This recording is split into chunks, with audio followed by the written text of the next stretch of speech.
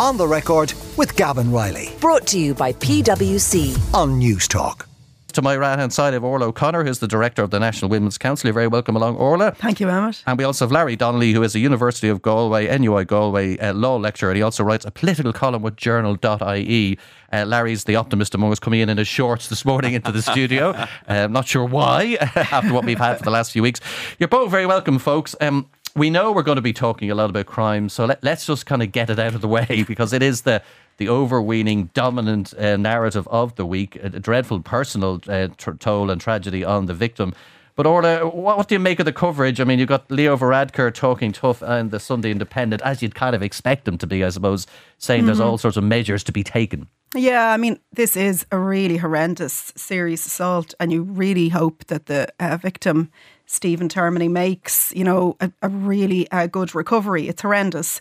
I mean, I think very much the response in the papers is straight to numbers of guards on the street, visibility of guards. And, there is something in that, and that's important in terms of that visibility and presence. And there are clear issues in terms of recruitment, but also, and I mean, actually the papers don't mention that, but the issue of retention, and why aren't we retaining guards, and what can be done there in terms of we're getting, such high numbers of guards taking early retirement and leaving, and that's loss of experience as well. So I think that's an issue, but very much, and I think it's interesting that Brendan O'Connor, who's on the front of The Independent, he's asking the really important question, which is, why would a teenage boy commit such a violent act?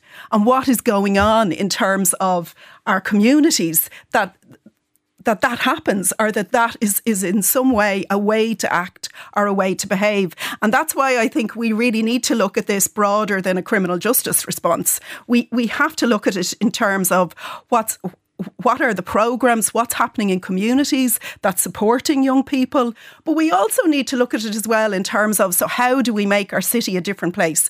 Una Mullally has written, extensively in the Irish Times about how do you create a different culture? How do you create different streetscapes? How do you make it family friendly? So what you're saying is where we need to do both, right? So we need Gardaí as well. Yeah. A lot of people listening will say, yeah, but can we get the Gardaí first? Because that's the short term. Those things you're talking about are multiple years, presumably, to do. They are, but unless we do it now, we're going to be back here time and time again. And that's what's been happening when a person has been assaulted. Yeah, I mean, also, my own personal reflection was I wrote years ago about O'Connell Street. Back in the 90s, I wrote about how dangerous O'Connell Street was. So what frustrates me is we are in this cycle, it's just kind of, this isn't a new thing. Yeah. I hear people, which drives me insane, is the COVID thing. It's all to do with COVID, or people went a bit wobbly during COVID. This was long before COVID.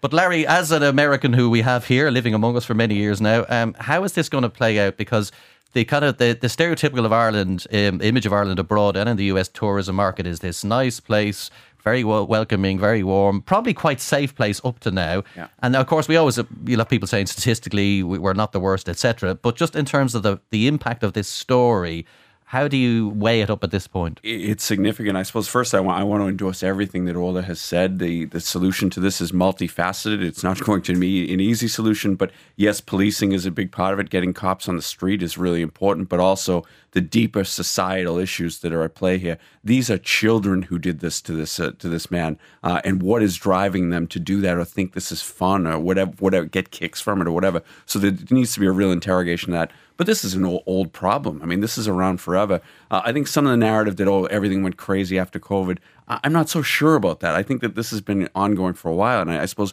by way of personal reflection, I'll put it to you this way. I feel 10 times safer in Boston City Centre than I do in Dublin City Centre. So there's a real issue there. In terms of perception, this has led on irishcentral.com, which is the leading Irish American news website. It has been the lead story for the past 5 days. Since this happened, every day this story has featured. So this could have a deleterious consequence on the tourism market, which obviously we need. We, in particular, Americans in many ways are the best tourists of this country. They stay the longest. They spend the most money. Obviously, there are economic consequences to that. So in addition to the very deep issues that Orla mentioned, I'd also look at it from this other, I suppose, brass tacks. And how do you think those that do engage with this story in the US would react to this? Will they say, look, these things happen, or we have problems in our own cities, and they'll be reasonably sanguine, or will they say, God, that place doesn't sound the best? There will be some of that, but at least in particular the Irish Americans with whom I'm most familiar in the Boston area, most of them, to be frank, would be of West of Ireland origins. So Dublin wouldn't be a place that would be on their bucket list anyway. I suspect for a lot of them it will increase their desire to avoid Dublin. Maybe they'll land in Dublin Airport and go somewhere else immediately. So I think it could have more bad consequences perhaps for the capital than the region as a whole, than the country as a whole. But I should say, speaking as a fellow American, I feel really bad for Mr. Termini. I know he had taken out a bank card. He was planning to move here. I hope he won't be deterred in it. I can tell him that it's a very worthwhile move for him to make. It's a great place to live. I hope he's not put off by that. And I certainly hope one thing I'd like to see is when he recovers, and hopefully he'll make a full recovery, I hope he gets a nice week at Ashford Castle or something like that. I think he deserves it. Yeah, absolutely. I think we'd all say that's true. Orla, in terms of the politics of this crime story, obviously Helen McEntee as Justice Minister, and we all do this. We like to personalise, one person. This one person is responsible for all the good and bad that's going on in a particular area of Irish life. I mean, what's your own assessment of how that's playing out? And obviously, Drew Harris is another figure kind of floating into the foreground as well. But in terms of kind of Helen McEntee and what she has and hasn't done and could do better and so on, what do you read into that? Yeah, I mean, I do see that as quite knee-jerk in terms of, this story, and then being critical of her as a minister, and some of the sources being quoted in some of the papers. I mean, my, experience of her as minister, particularly in the area of gender-based violence, has been that she is a very thoughtful and considered minister and puts time into, what needs time in terms of working the solutions out. We have now in Ireland one of the most ambitious strategies for gender-based violence in terms of how you tackle domestic and sexual violence. So I do think it's knee-jerk. And it goes back, I think, to, the first response being about, numbers of guards. It's knee-jerk in that it's not looking at the whole problem. And is she vulnerable though to the... I see a lot of commentaries about she's doing this hate speech bill, and people are saying, well, why are you wasting time on this when there's far bigger things? There's people being beaten up in the street. So is she vulnerable to that critique at least? Yeah, but I think that critique is in some ways nonsense, because, you have to work on a number of different fronts. And I mean, again, going back to the piece from Brendan O'Connor today, because he actually speaks about that in terms of what's the hate involved in the violence that we're seeing on the streets. And we need to look at that in much more depth. And the hate crime bill is one of the pieces. And they're all different pieces in a jigsaw in terms of how you tackle violence. In the same vein, we're seeing legislation come forward that looks at more serious sentences for things around serious assaults, for things around sexual violence. And they're all important pieces. So I do think the criticism of her is unfair in light of the assault. But I think that there are serious things that she needs to do. I mean, even, for example, on the guards, we are seeing, the fact, it's the 185 a week as an allowance when you're going through training in Templemore. I don't think that's enough in terms of encouraging people. Yeah, I think where she is vulnerable is the numbers. You have a Garda force that's shrinking at a time when the demographics are going the other way. That's a hard one to escape, Larry, isn't it? Take all the heat and politics and emotion out of it. The figures show our Garda force is shrinking. Yeah, absolutely. When we've got greater need than ever before. Absolutely. And I think, I agree that Helen McEntee is getting, some blame. And I think it's unjustifiable because the issues in Dublin are a lot bigger than one Minister for Justice. So I think some of the blame that's being assigned to her is over the top. But yes, she certainly does need to do every effort. And I think be innovative and think outside the box when it comes to Garda recruitment. For one thing, the age issue, 35 and you get over 35 and you can't go on. There are a lot of people, I think, in their late 30s. There are fit 35-year-olds. Exactly. Yeah. There are 40-year-olds who can run down the road. And what I'd say about that is those in their late 30s, et cetera, coming to the job, they bring interesting and different, diverse life experiences to the job of policing, which I think the force could really benefit from. And lots of the recommendations, again, with respect to the Commission on the Future of Policing, a lot of those still need to be implemented. There's lots of work to be done on that front. So I think that's where she really needs to invest some time. I might slightly disagree. I agree that she is vulnerable, at least in the court of public opinion, if it appears that the perceptive is that she's more focused on the hate crime bill than on the nuts and bolts of policing and locking up criminals. And I say this particularly because I think it's pretty well known that Helen McEntee does have leadership ambitions. And I think with ordinary grassroots Fine Gael people, I think that line of critique could leave a mark on her. Yeah, and for me, Orla, the other part of this story, which doesn't get talked up enough, is Dublin as a place, right? So the resources Dublin gets, versus other parts of the country, and people listening to me now will say, that's not our problem is rural Ireland, etc. But during COVID, and I was in there a lot, the city was kind of abandoned from a services point of view. The litter problem grew. So, I mean, there is what has Dublin been, that you said, reimagined, and what kind of resources does it get? And a lot of TDs, are not from the area. They don't necessarily have a natural affinity with the city, even though it's the capital. So is Dublin as a city, in terms of the resources it gets, neglected? That's at least a valid question.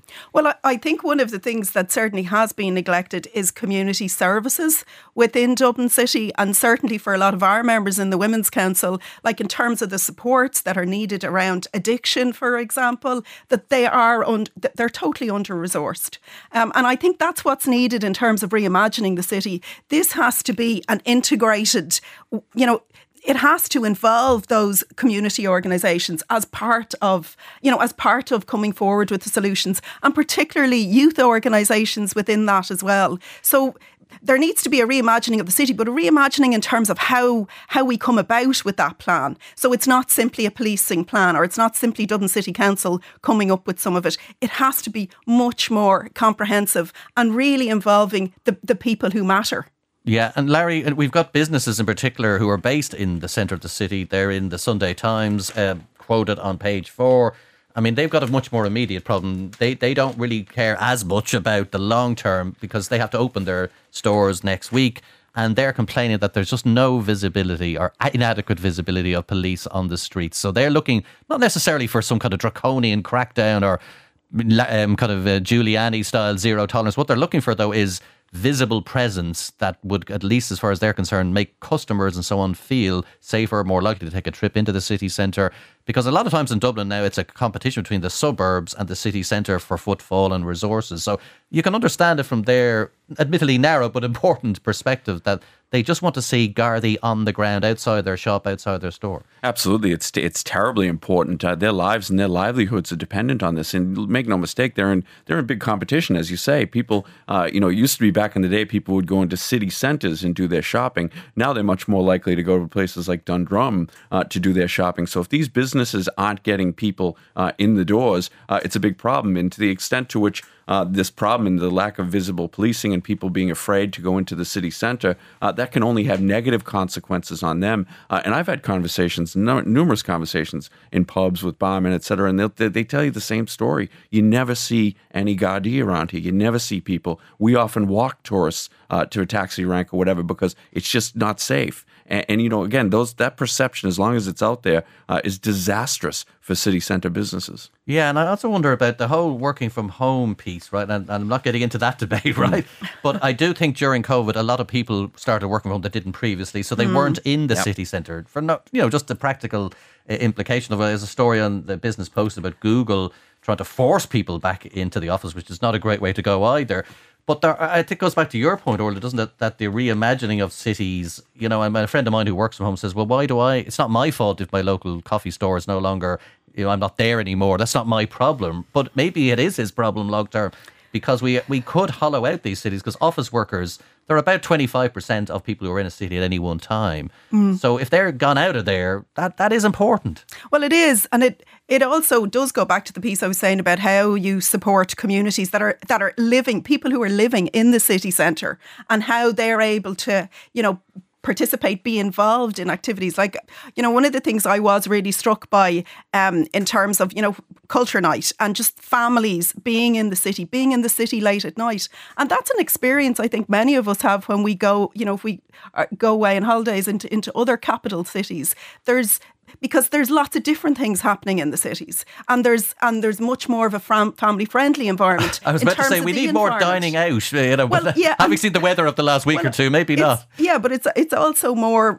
You need places where families can go that are reasonably priced. That isn't all about the pub culture, but you also need art. More art and cultural places as well that are in the city centre, so that there's more things for people to do and to engage in, and that's the type of plan that's needed. And then we also need. So do we need a mayor jobs to pull all of that together? Because it's it disparate, could be, isn't it? It could be. I mean, whether you put it in terms of the responsibility of Dublin City Council or whether you put it the responsibility of the department, but the Department of Local Government.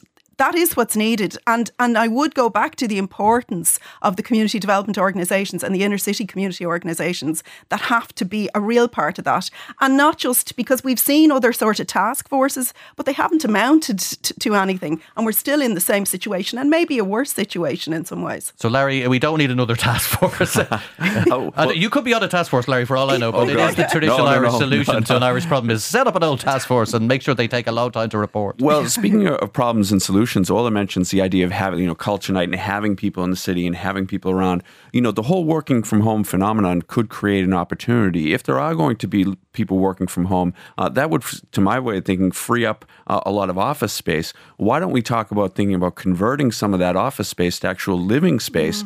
Given the depth of the housing crisis we have, to bring people into these places and make them attractive communities for people to live in and have that vibrancy that, as Orla said, Una Mullally is constantly writing about in the Irish Times to reinvigorate these places. So out of a crisis, there may be an opportunity. Yeah, because a lot of it is office land. If you go to Fitzwilliam Square, you go to Merrion Square, there are legal offices, there are accountancy. Nothing against accountants or lawyers, but it's a bit sterile once it comes to the evening or the weekend. So, as you say, if we have them as residential communities, but equally they're owned by companies and individuals who might say, I don't want them converted to housing. So, it's not just as easy to flick a switch, but the idea is it's appealing to us, isn't it? It is, and it's also about the green spaces. It's about playgrounds. It's about places where people can gather in small places that aren't all about spending money either. So you make them much more accessible. And it also has to be about quality jobs for the people who live in our inner city. And we're failing on that front.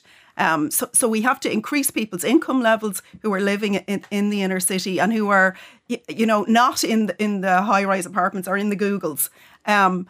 So that the city is accessible for I'm so disappointed there isn't a simple solution to all this from both of you. I like silver bullets, right? I hear you're telling me we'll have to do a lot more shows, we'll have to do a lot more programmes. I'm actually a bit disappointed. On the Record with Gavin Riley. Brought to you by PwC on News Talk.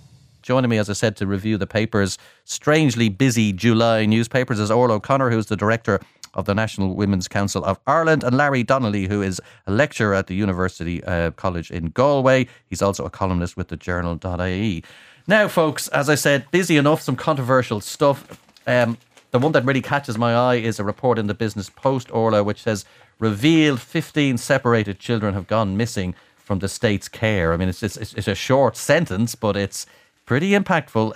It's a HICWA report who says there's a significant level of non-compliance with national child protection and welfare standards, and it spells out a whole load of problems, institutional failings of various types. They almost run out of bullet points in the Business Post to highlight the gaps here. It's pretty serious stuff. And we'll come on in a second to another Tuesday story. It isn't their weekend, I'm afraid, in the Irish Daily Mail, talking about a father who was falsely accused of being a child abuser. So it's pretty bad stuff. But let's get into the nuts and bolts of this Business Post one, Orla. It just seems to be they're overwhelmed, they're not resourced properly, procedures are not being followed, best practice has certainly not been followed. And caught in all of this is a group of children. One particular part that stuck out to me, it says some of these children who've been separated from their parents, or they came here separated originally, it says they're living in horrendous accommodation and care arrangements. Look, the mind boggles what that could mean. What do you make of all of this? Yeah, this is a really significant piece, and it's Daniel Murray who's brought the story into the Business Post. In some ways, maybe it's unfortunate that it's coming out while the Dáil is in recess, because it is so serious, the issues that are being raised here. You would really want to see this get serious political attention. There's been a number of, various reports, I think, about difficulties within TUSLA and how TUSLA is in crisis. But in a way, by I think by highlighting the experience of separated children, it is just showing the level of crisis within the organisation. And, for listeners, so we're talking about people who are under, young people, they're under 18. They've come to Ireland without a connection to a parent, without any sort of supporting adult. They are really on their own. So they are the most vulnerable group. And they've come from situations of trauma, of conflict. There are numbers cited from Ukraine, from Somalia, and from a host of other countries. So they are the most vulnerable. And yet, what is being, really revealed very clearly in this today is that they have received the least support from the agency and are being left really on their own and being left in such vulnerable situations. And I mean, the number of things that are highlighted in this in terms of, so for the vast majority of these children, they're ending up in a range of different types of accommodation with no support worker, no caseworker. They could be in hotels, in other private accommodation. There's no, the report is saying there is no proper safety standards. And then what's happening, and I think, this is really sort of the frightening bit. We've got 15 who have gone missing. And we know as well from and I would be familiar with this from members in the Women's Council, Immigrant Council, Ruhama, and SERP, which is the research body in UCD. They have reported on this and spoken about this in terms of children being vulnerable to exploitation, to trafficking. And the Children's Ombudsman, Niall Muldoon, is also quoted as having that concern as well. So do you put really it down? Serious. Well, first thing that I notice is, why is the report unpublished? I mean, that would be step one, get it out there. Maybe there's got to be some redacting done or something that's held it up, but that should be done. But secondly, do you put it down to just the system is overwhelmed? Structurally, they don't have the numbers. Do you think it's badly run? Do you think it just hasn't got political priority? And I know you're only reading this, Orla, but what's your sense of it just from reading what you... My sense of it is, so clearly there is an underfunding crisis and that comes out. We don't have enough social workers. And this is being experienced throughout. I mean, this, yes, in relation to children, we're seeing the same in terms of domestic violence, for example. Tusla is not fit for purpose right now. But it isn't only that, and this clearly isn't only a funding problem. This is clearly a systemic problem. And, in the report today, it talks about gaps in governance, lack of management oversight, not proper risk assessment done. And then it also says, which I did find really shocking in this, that even in terms of they stopped medical screening of children in 2022. Now, whether that was because of lack of funding or the reason for that decision, I don't know. So this is a systemic crisis. And I think it is quite shocking that the interim head of Tusla, Kate Duggan, talks about the agency being in crisis. Yeah, and it's never, I don't nothing against Kate Duggan herself, but when you've got interim as well, it sort of saps your authority, but if you're not the permanent appointee, so even managerially, they probably wanted to clean that whole bit up. It really points to the need for a root and branch reform of Tusla, and it needs strong oversight, I would say, at a political level as well, in terms of what exactly is going on in the agency. Is there a slightly more benign reading of this in the sense that obviously we've had a lot of international protection applicants coming in suddenly, reasonably quickly?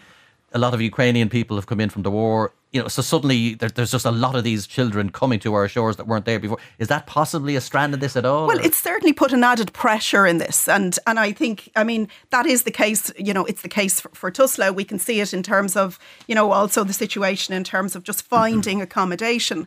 But I think the issue here, and that's why this report is so important, is these are the most vulnerable children. So in terms of people who should be getting priority, this should be the good stuff, right? Absolutely. They should be the ones prioritised. So if it's not happening for them, I think it would raise, it raises questions for lots of others. But Tusla are responsible for them. They're in our state care. Sure, absolutely. And there's a whole legal framework that they must adhere to. Larry, come in on this with me. It's a pretty damning report. As I said, why is it not published? First of all, good luck to the Business Post getting it. That's not their problem. But the government should get this out there, at least highlight the problems, and then we can start going from there. What do you put it down to? Do you put it down to just institutional neglect? Like, presumably the people involved in Tusla are doing the best job that they can and they're devoted to what they're doing. We're not saying anything other than that. But do they have the right resources? Are the structures in place? I mean, it's a tale of woe, isn't it? I mean, it's pretty horrifying stuff. Yeah, I mean, I've had limited dealings with Tusla, but the people I came across there were really good, really dedicated to their work. There's no doubt about it. This is, I think, a chronic underfunding crisis, the lack of resources. As with so many things here, I think housing is the one that stands out most. But as our population increased steadily and rapidly, the resources necessary to account for that increase in population were really never put in. I mean, the reality is, sadly, when you have more people, you're going to have more children at risk. Hence, you need to invest in it. But the numbers don't lie. I mean, the reality is the number of separated children in state care has tripled in the past year.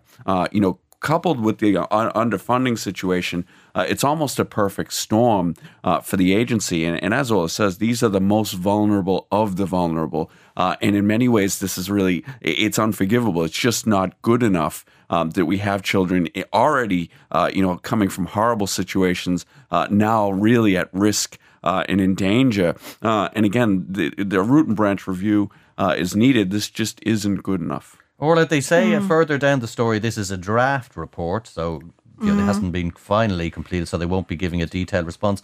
However, a spokeswoman for Tusla said refugee and migrant children were one of the most vulnerable groups of children in Ireland. Over the last 18 months, there's been a significant and unprecedented increase in the numbers presenting to Tusla services, which has significantly impacted the agency's ability to respond to the standard we aim for, said the spokeswoman. So they're pretty much, to give them some credit, they're being unvarnished about it. They're saying there's been a big increase in the provision, or sorry, not the provision, but people applying to use our services. We haven't got the resources to pick up on Larry's point. And they're just putting it out there saying we don't have enough resources. We can't absorb this many children and cater to their needs. As simple as that. So does that bring in that the minister should allocate more? Or Well, yeah, absolutely. There's a resources issue. And I think one of the things that's in this piece, which is important, again, from Niall Muldoon, the Children's Ombudsman, is saying that what's happening in Tusla is they're looking at sort of ad hoc sort of arrangements to try to put a plaster on the situation, and they don't work. You have to have the proper safeguards in place. So yes, Tusla need resources. They need resources in a number of different areas, and this isn't the only one. But there is something more systemic here, I think, in terms of, and it is being highlighted. I mean, when we see the report published, we hopefully should be able to understand that better. But in terms of the whole governance and the management oversight, that points to wider problems beyond funding that really need to be looked at. And also, I think we need to see that, okay, we are at a situation where there's an increase of pressure on services. So what's the plan? What is Tusla's plan in terms of managing this? Because it's resources, being very clear about what you need resources for. And it's important that it's not in that sort of ad hoc temporary arrangements, because that's how we've been doing things, and it doesn't work, and it certainly doesn't protect children. OK, well, they're fighting a war on two fronts, unfortunately, for that organisation and its leadership. Larry, we have a story in the Irish Daily Mail, page 18 and 19. I'll just read the headline out because it's a complex enough case when you get into the details. Tusla apologises for case in which father was falsely labelled as being a child abuser. This is Michael O'Farrell writing here. I mean, this is hair-raising stuff as well, where somebody was falsely accused and now there's been settled High Court proceedings, and it just says a substantial sum paid out to one family member. I mean, neither me nor you can get into the real weeds on this, but it doesn't make for good reading at a headline level. It's a horrific systemic failure at every level. This relates to an accusation that was made some years ago about that a father had been abusive or violent towards a son. That allegation then was not followed up upon for 3 years. 3 years after the allegation was made, and until there was any follow-up whatsoever, which is indicative of a very, very serious problem. Then somehow these false notes made it into a file indicating that the father had acknowledged that he had perpetrated this abuse and that he had stated he was remorseful. Totally and entirely false, it seems. The mother had left and was living in the north with her daughter. The daughter continually expressed a wish to go back and live with her father the whole time. Yet he had this cloud hanging over his head for all of this time. And as he says, ultimately clearing his name, he said, I just can't fight anymore. And one can only imagine the human damage and the toll that this took. You can't be labeled anything worse than child abuser. So this is just horrific. Yeah, I think Tusla, I think their political masters will have to look a lot further on how the agency is operating at the very least. On the Record with Gavin Riley Brought to you by PwC. on News Talk. Here in studio with me is Orla O'Connor, who is the director of the National Women's Council of Ireland, and Larry Donnelly, who is a lecturer at NUI Galway and a columnist with thejournal.ie. Now, when this time of the year comes along and stories are a bit lean, and I remember this from my own time, you're kind of casting around, what am I going to do this week, editor? Okay. Well, what I go to is the report card of senior ministers, and the Daily Mail are in early towards the end of July. John Lee, who is their political editor, has done one on page 28 and 29. And you know what? Whether they agree with it or don't agree with it, every single politician reads these things, right? Even though they say they don't. And they look to see their marks at a 10. So let me just give you a brief resume. Leo Varadkar, Taoiseach, he's sort of weighing in at the sort of average, which is about 6 to 10. So the Daily Mail are not too impressed overall. Micheál Martin gets a 7. Eamon Ryan, not great, at a 4. Michael McGrath is kind of Michael McGrath-ish, so he's just sort of steady there on a 7. Norma Foley is at 6. Dara O'Brien is the one that caught my eye on a 3. You're not great. Margin of error territory. Charlie McInlogue is on 5. I won't go through them all. Rest are on about 5, 6, 7. Poor old Jack Chambers, never mind his score. He just gets one paragraph of an entry at the bottom, so I'm not sure that's a good idea. Larry, if I come to you first, I mean, these are always very interesting. Those of us who like to look at politics as a bit of a Punch and Judy show, we do get into this sort of stuff. But Dara O'Brien on the 3. The reason I reflected that, we had Owen Murphy, who was Minister for Housing. There was a feeling that Owen Murphy had not achieved in what he wanted or set out to in that ministry. Then there was a new broom, which was Dara O'Brien. He has a different type of personality. He had certainly initially made some right-sounding speeches, but on 3 out of 10, it sounds like he's sinking a bit. He's not getting this housing thing ameliorated much better than any of his predecessors, is the vibe of the piece. I think 3 is a little bit harsh here on Dara O'Brien. I'm not saying he's done an outstanding job or anything like that, but almost in the same vein as Helen McEntee and the problems in Dublin, the housing crisis is a lot bigger than one minister. I think 3 is a little bit on the harsh end of the stick. One of the things that I think John is endeavoring to do here is to go kind of strictly on the merits, or at least as he sees it, as to how they've performed. And in that vein, I take his points. He has Stephen Donnelly down at 7 out of 10. And perhaps you can make that case based on performance without regard to politics. But when it comes to politics, I do wonder about the cost overruns in the National Children's Hospital and the extent to which, fairly or unfairly, some of that might stick, politically speaking, to Stephen Donnelly. So I wonder if 7 out of 10 might be a little bit on the high side when you consider all the politics around that as well and leave aside just performance. Simon Harris, I noticed, the top performer here. And in many respects, I think that's down to the fact that Harris is a very good communicator. He's an outstanding media performer. He comes across well, and I think he took on the 2 roles with gusto. So I think that's a reasonable rating. But one thing I would say overall is the way to get a decent mark, it seems, is to stay out of the firing line, to stay out of trouble, to keep your name out of the paper. To almost do less is more. Don't do stuff is kind of, because otherwise you build a risk profile for yourself. Orla, I mean, I don't know what your own reflects on the different scores are. I mean, it's obviously completely completely subjective. It's what John Lee thinks, and we can't get into John Lee's mind, and we all have our own report cards. But the Dara O'Brien one isn't great, as Larry says, maybe a little bit undeserved at 3. I mean, he's way below everyone else, so it's like, it's all your fault. There is that slight theme to it. What do you think of the different scores? I think, in general, I think probably a lot of them rate on average, but I think it would have been very hard to have given Dara O'Brien a higher score given the housing crisis that we have. We just seem incapable of dealing with it, and in terms of providing affordable accommodation. We also had the whole, controversy. I mean, the poor way in which I think the government did not continue, for example, with the eviction ban. And we're also seeing a report today from the Simon community, which again shows the chronic lack of affordable accommodation in terms of rented accommodation. So I think, I'm not sure how you couldn't have given Dara O'Brien a lower score. I think some of the things John Lee picks out, though, as sort of measures of success. Like, I did think it was interesting, and rightly so, I think, in terms of Stephen Donnelly, where he mentions the introduction of free contraception being a key policy thing. And, you know, absolutely, I think that was a really important piece that he did, and that will have, you know, such long-term positive implications for women and for Irish society. So I think he rightly picks on that. I did think it was interesting. Or if I can ask you to come into the microphone a bit more. Yeah. Sorry.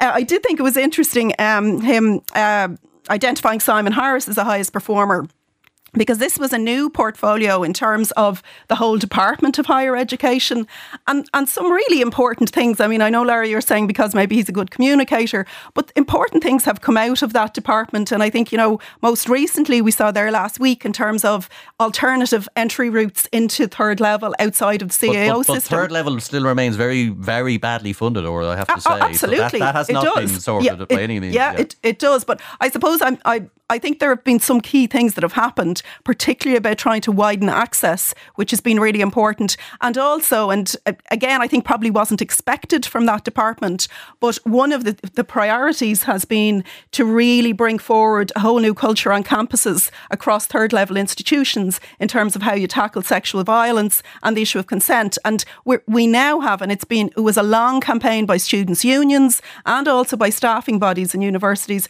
to have a person with the responsibility of how you create that culture on campus. Yeah, so he's been busy on a number of fronts. He has, and he's delivered. And he gets the credit for that things. And I think he's listened to what bodies like, for Simon example, Harris will be sending you a Christmas card. Here comes our one for the autumn. Larry, in terms of some of the other commentary, as you say, Norma Foley is described here as a low-profile minister who's turned things around by steady on spectacular work at her desk. So a lot of it, as you say, is risk aversion. You know, this is what they're saying here in the Mail, is that people get points for being not particularly visible.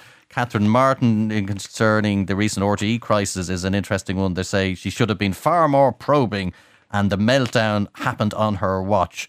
So, but yet she gets down to 4, so she's just above Darragh O'Brien. And it's a tough one. We'll talk about RTE in a second, so hold your horses on that. But it does seem to be, if you're not active enough, the Daily Mail is not too keen on you. Yeah, I mean, I think that, well, the sad reality is that a lot of the people who have been active, it's because they're firefighting. You know, they've got very difficult problems on their watch. I mean, Catherine Martin, I think, is getting some criticism from all sides about the how she's handling the RTE controversy, etc. But you know, look, there are difficult problems. You know, my general reaction to the rankings in an overall sense is, yeah, I think they're reasonably fair. But you know, again, as you say, this is the kind of story that gets written when the doll is finished and there's not a huge amount to go on. Yeah, it's just one of those sort of summer staples, isn't it, really? But it's still, nevertheless, we'll all read it and we'll give out and we'll say, oh, it's a summer staple, but we will read it as we've just done for the last 5 minutes. So let's shift on to RTE finally. They are still in the news. I know the PAC is looking for more documents and more details about how these barter accounts are run, etc. To me, the great Irish public are speaking, Larry, on page 1 of the Sunday Times. They're split according to whether Ryan Tubridy in particular should return. So this isn't about the overall culture in RTE, etc. But what's really interesting is who says Ryan Tubridy should go back. The poll is broken down on page 3 of the paper. And by total, so we have 40% say he should return, 41% say he should not. And then there's 18 kind of wobbling in the middle, not sure where they stand. They say they don't know. And then, as I said, by gender, there's a more forgiving audience on the female side of the fence there. And whereas 47% of males say no way should he be allowed back. And then when you go by age, again, youngsters seem sanguine enough. They don't seem to be too worried about it. Whereas some of our older members of our population are absolutely dead against.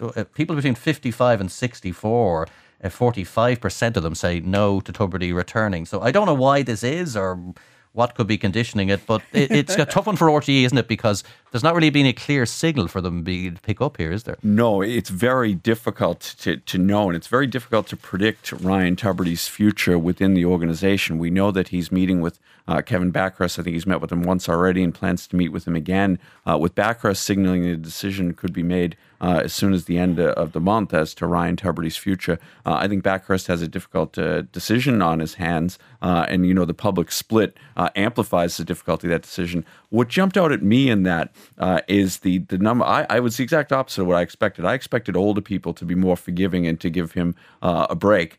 The fact that young people so decisively, say it's fine for him to come back, I'm not going to take the credit for the supposition behind why that might be, because my colleague here, Orla, deserves the credit. She made Tell us the theory. Come on, we want to know now. What is the big theory? The prescient observation that is directly related to the toy show, which is probably the only time that they watch, which is probably the only time of the year that they watch the Late Late Show. And because Ryan, in fairness to him, does a terrific job in the toy show, he really made it his own. So maybe the older people whose kids are rare, they're like, I don't give a damn anymore, right? That's it. It's a toy show. Maybe. That's it. No evidence to support that. I was just guessing.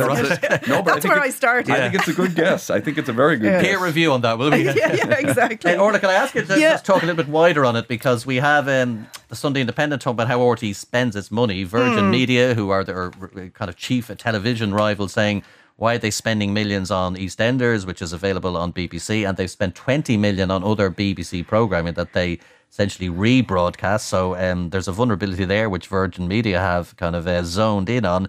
Paul Farrell, their managing director, so he obviously wants that kind of to be shared out among. There's a little bit of self-interest, obviously more than a little bit in that, but nevertheless kind of interesting. And we also have Catherine Martin asked to take action over RTÉ spending in the Sunday Independent further on.